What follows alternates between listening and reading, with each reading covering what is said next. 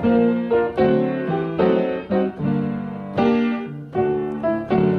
morning, everyone. This is Kimberly Jones, and this is Halo. I'm so happy to be here with you all this morning, and today we are going to be talking about music.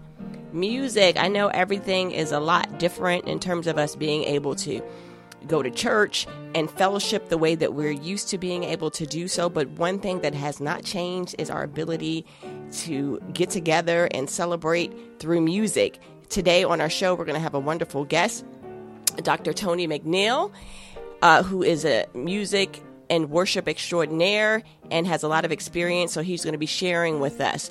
But before we get started, I did want to share with you all that I've been sharing a lot of resources with people regarding help and assistance that you can get for the coronavirus and COVID-19, particularly in the Atlanta area. So if you want to get more information about some resources, I have things where seniors are getting free groceries, children are getting food and groceries during this time period. There's utility assistance and all sorts of things that I have been sharing on my personal Facebook page, as well as some of my group Facebook pages. So if you want to reach out to me and get some of that information, please feel free to email me. You can reach me at kj@shinyhalo.org. That's the letter K, the letter J at shinyhalo.org, SHINYHALOD, So you can reach me there. And also, yesterday was a very special day. If you've listened to the show before, you probably heard me speak about my grandfather. And yesterday was my grandfather's 89th birthday. So I want to wish my grandfather, Reverend John W. Dow, a very happy 89th birthday. And believe me when I tell you, I feel so blessed to still have my grandfather with me. He is my only surviving grandparent, but we have a wonderful relationship. He's my mentor, and he is just so helpful. So I'm just very happy that he's still with us and celebrating 89 long, healthy, and very mentally astute years. But we were talking last night. I called him to wish him a happy birthday, but as often happens, he started to give me some advice and started to encourage me. And one of the things that he said, we were just talking about, life and ministry. And one of the things that he said, he said, listen, baby, he always says, baby, listen, baby, don't be afraid to let your anointing shine through.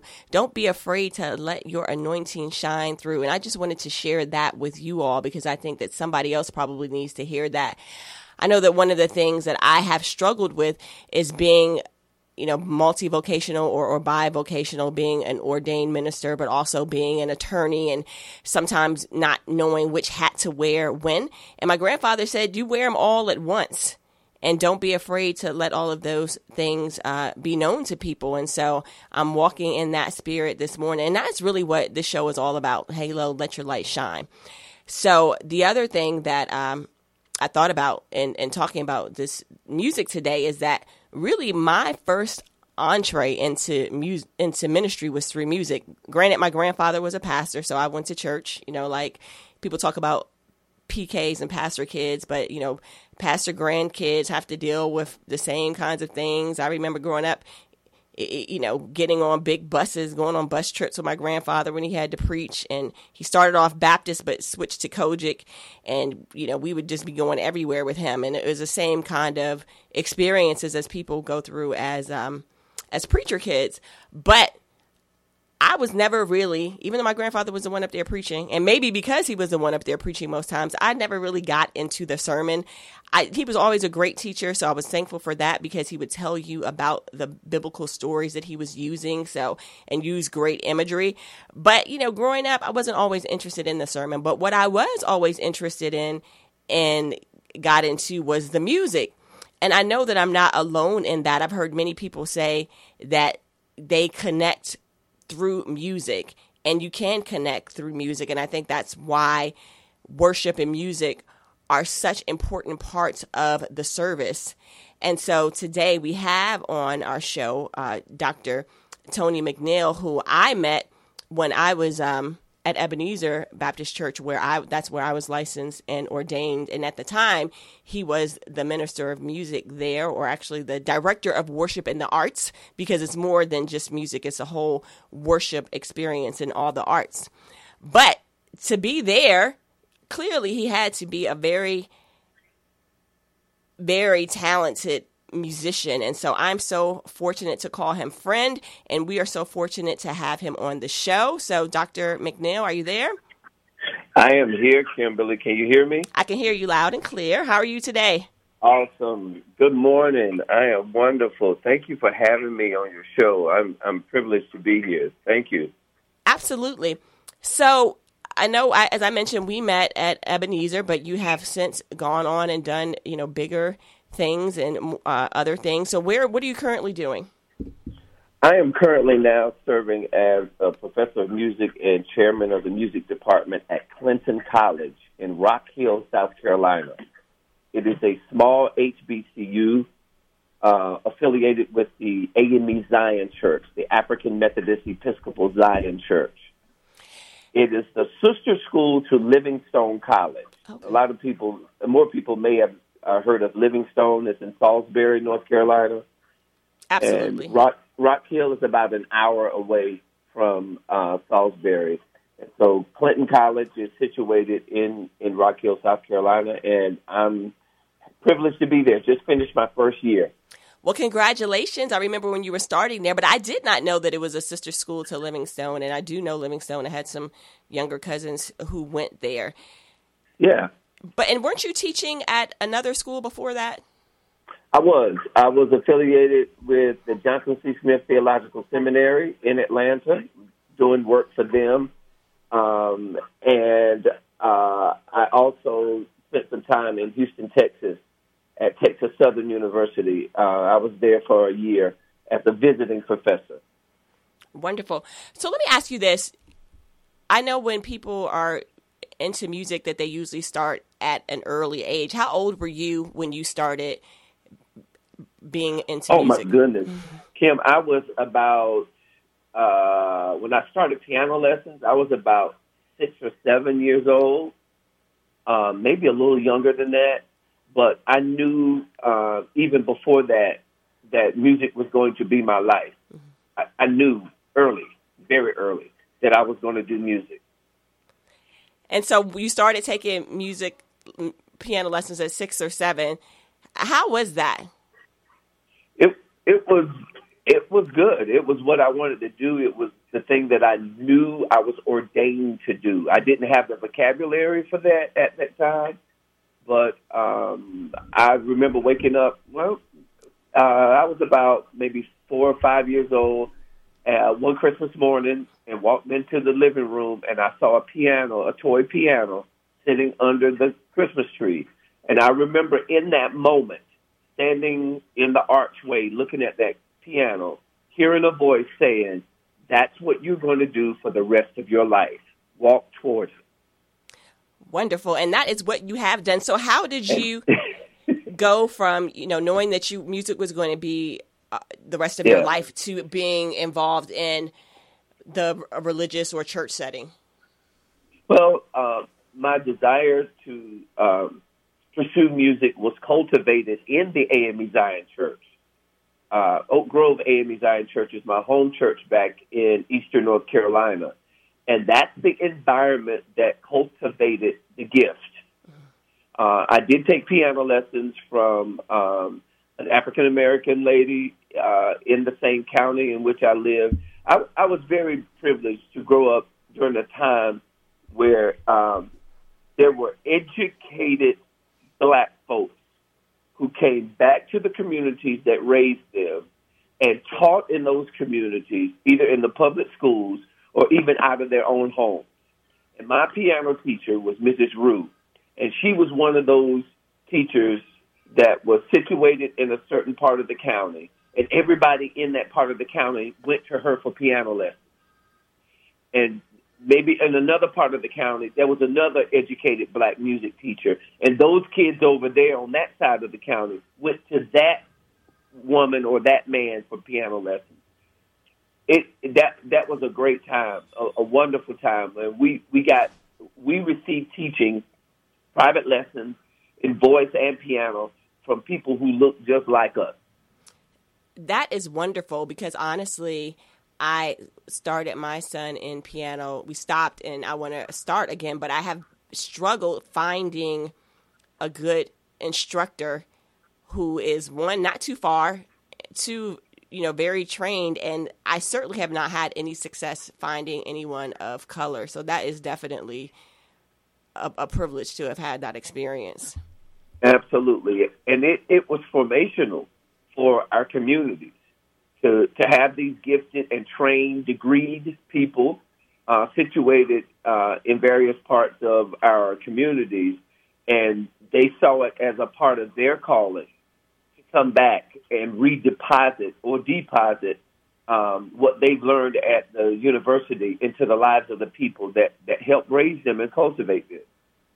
That's wonderful. So in your experience, and I want to talk about, some of the changes to the worship service now, but in your experience, being someone who's highly trained, how are you able to work with people in the church who are maybe not as polished as you are? Well, one of the things that I try to do as an educator is to not establish this hierarchy of learning that even though I may come to the conversation with a little bit more experience, but I was trained to see myself as a partner in learning with people regardless of their educational level. I think there's value in understanding that our knowledge is not our own.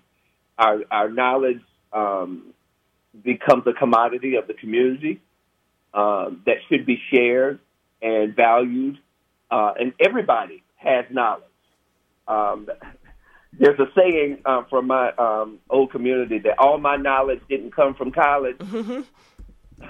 And so I love being in conversation with people who may not have a degree in music, but have life experience or life experiences that they bring to a conversation. And I see it as an exchange of gifts. I give what I know, they give me what they know. And each set of knowledge is a gift, is value. And just because I have a degree does not make me any better than anybody else.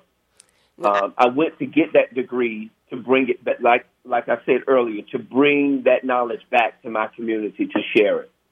And that's wonderful. I think about, some of my own experiences where I've had choir directors or, musicians who can sometimes be a little condescending when people, mm-hmm. Don't come in there and they haven't perfected all the notes. And I always find that a little disheartening because, one, you're in church and it's supposed to be about, yes. Praise, not putting somebody down. But how do you, yes. as someone who, deals with, all different kinds of people, how are you able to strike a balance between wanting to have your people sound good and perform well, but also understanding that people have different levels of gifts? That's a very good question.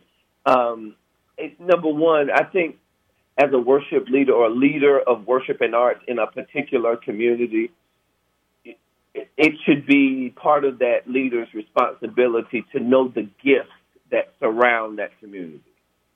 And anytime that you have a group of volunteers, mm-hmm. These are people who come to the ministry at all ability levels. You need to find some way to assess those gifts. Not to say that one is better than the other, but to know what representation you have in the room. So it informs your teaching. It informs how you interact with those people.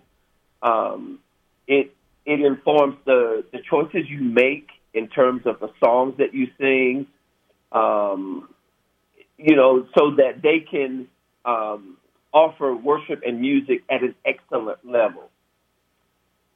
I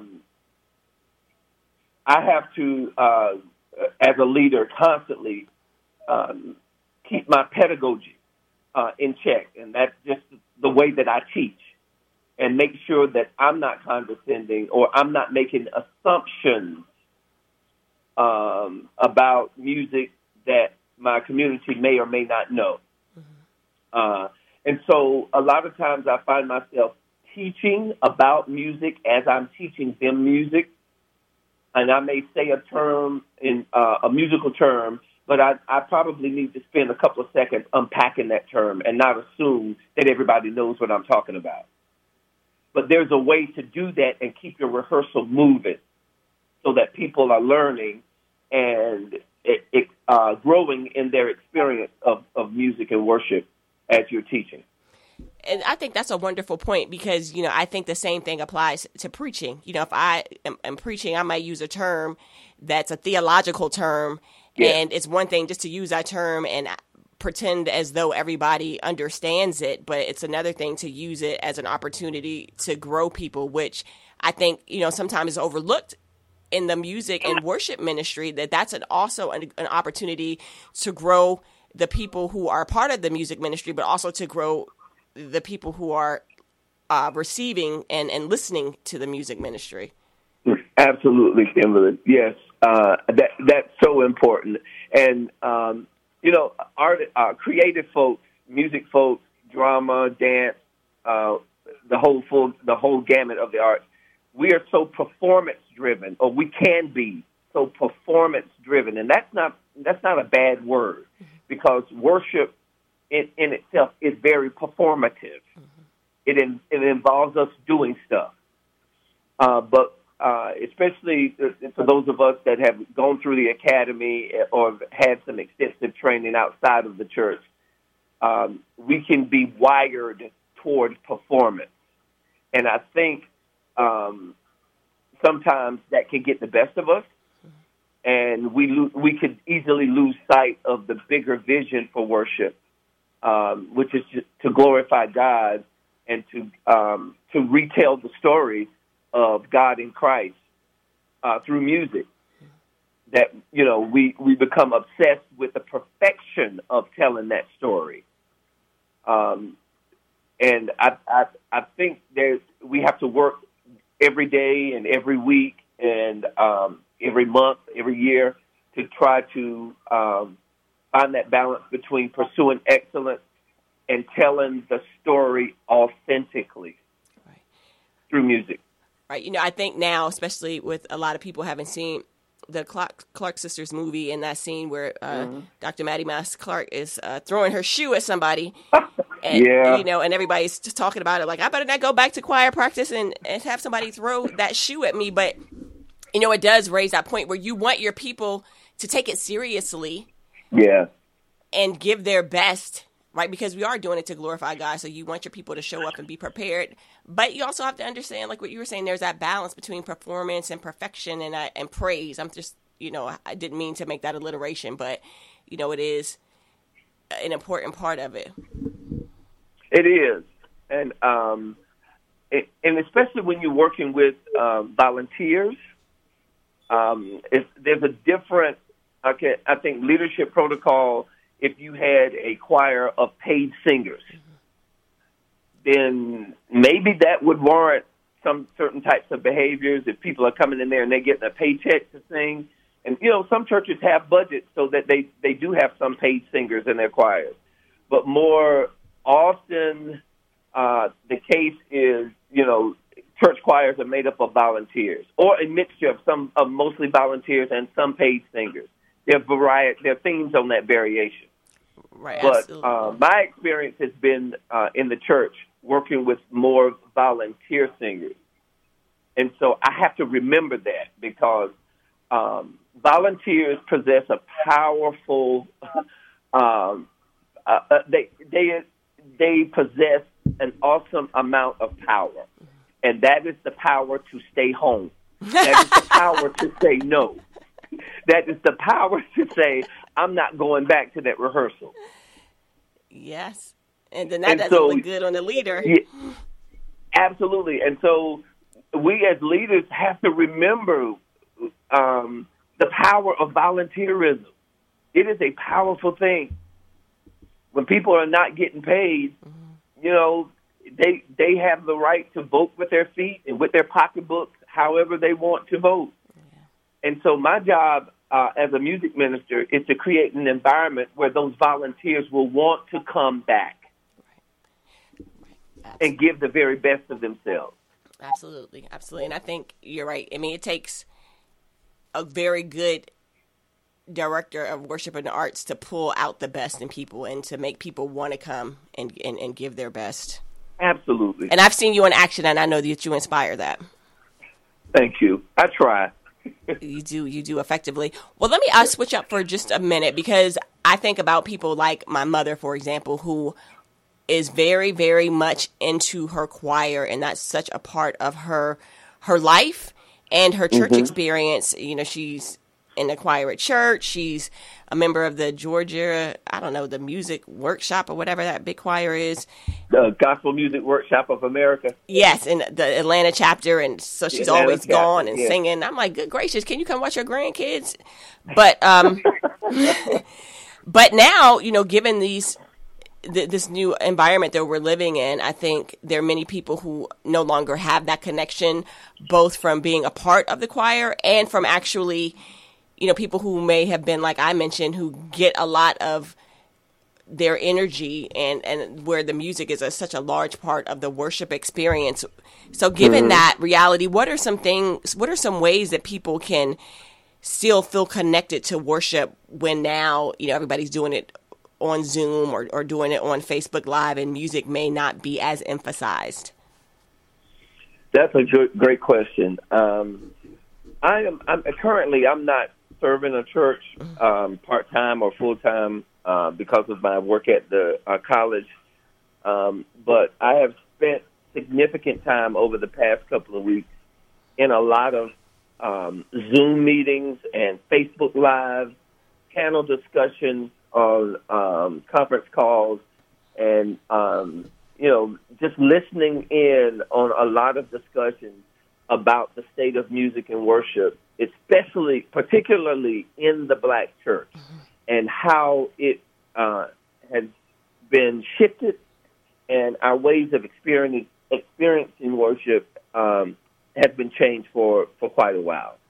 So as people are sitting home, I think one of the things that people are hungry for is to recreate the normal that they know on Sunday or Saturday or Wednesday night, whatever their night or nights of worship is.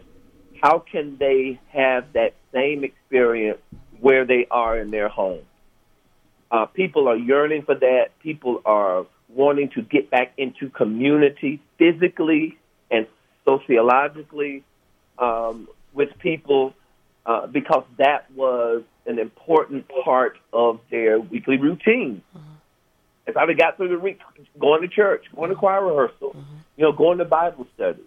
And so now we have been thrown into a way that demands that we create that on our own, or that we cultivate that on our own in our, within the confines of our own home.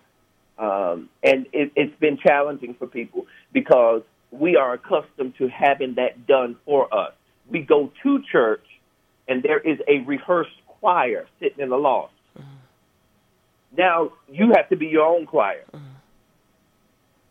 Okay, there are all of these things that we have become accustomed to that were in place for us, and now we have to find a way to fill that void.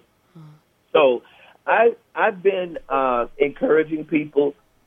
Number one, on Sundays or Saturdays, whatever your day of worship is, pull out your laptop, pull out your iPad if you have one, or your cell phone, or whatever way that connects you to the virtual world.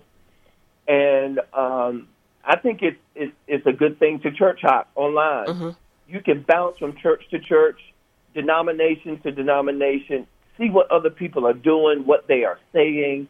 There are some churches that are out there that are doing some really, really creative things, some very good things. in terms of online worship, I'm encouraged by the work and the ingenuity of some of my colleagues in ministry and how they have taken this COVID situation as an opportunity to redesign what we know as worship. There are also some churches who are struggling with this technological age that we're in, or that COVID has thrown us in, because there are churches that were not streaming. They had no intent to stream services, maybe because of the pastor's inability to come to grips with technology, or I don't know, maybe their budget. I don't know. There are a variety of reasons why some churches were not streaming. But this situation with COVID-19 has, for churches that want to survive, and I hate to say it this way, they were violently pulled into the whirlwind of technology. Right. Which they should have been anyway. Most churches should have been doing that anyway. And whatever resistance that they had in the past, they had to let go of it if they wanted to survive. So we have churches who are who have fallen off the bike, okay, with the training wheels on it, and some of them have fallen off, and they get back up and get back on the bike the following week, and they are getting better at it. Right. And there's some live streams I revisit. Go back the next week, and there's a new element to the worship presentation.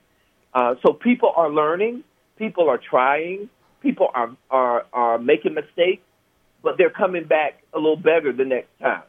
So I'm encouraged by that.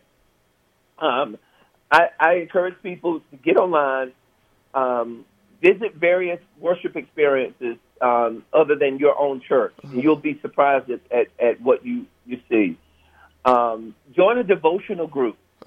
There are all types of devotional groups on Facebook, Twitter, Instagram, that can help cultivate your worship life even throughout the week, in addition to whatever other devotional things people may be doing.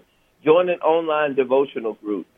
There are a lot of prayer movements that are going on social media. One in particular, the Samuel DeWitt Proctor Conference, which is based out of Chicago. They are doing a service of prayers and songs every single day of the week, Monday through Friday, from about 8 a.m. to 8:30 a.m. And it is a 30-minute devotional that you can log into on their Facebook page. And there's a musician and a prayer warrior. And there's music and there's prayer. And it's a great time. It's a great way to start your day. So those kinds of things I would encourage people to look for on social media. Wonderful, wonderful. Just we're getting close to our time, but I just want to ask you another question. From your perspective, what do you feel that some of the long-term changes are going to be as a result of this experience that we're having? One of the things that I'm most concerned about in terms of things that would be different for worship is singing.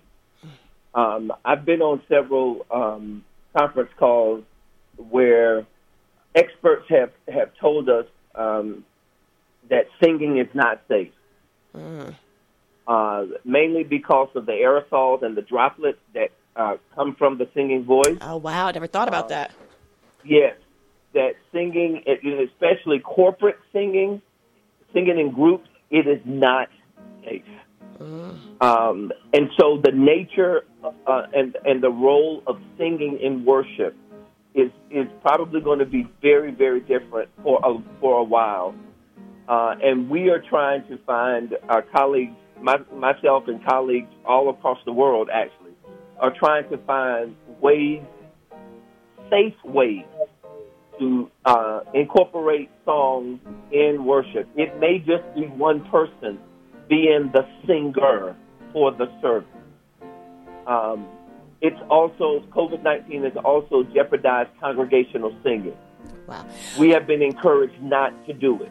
Wow. Well, Dr. McNeil, that is my cue that we have to wrap up. I hear you playing this little light of mine in the background. That's Dr. McNeil who plays the intro and the outro. But thank you so much for being on.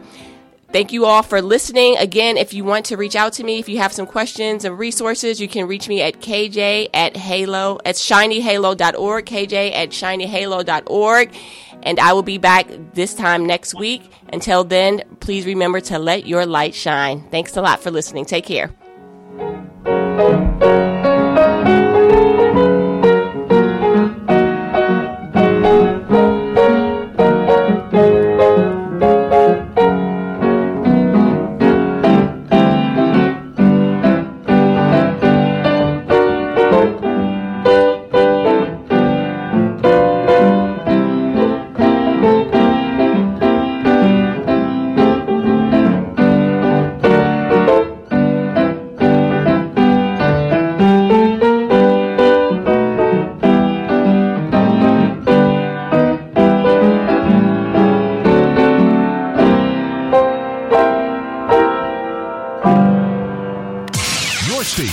The best inspiration. Your station for the best inspiration, informative talk, sports, and real soul music. Atlanta's Incredible Radio, WIGO.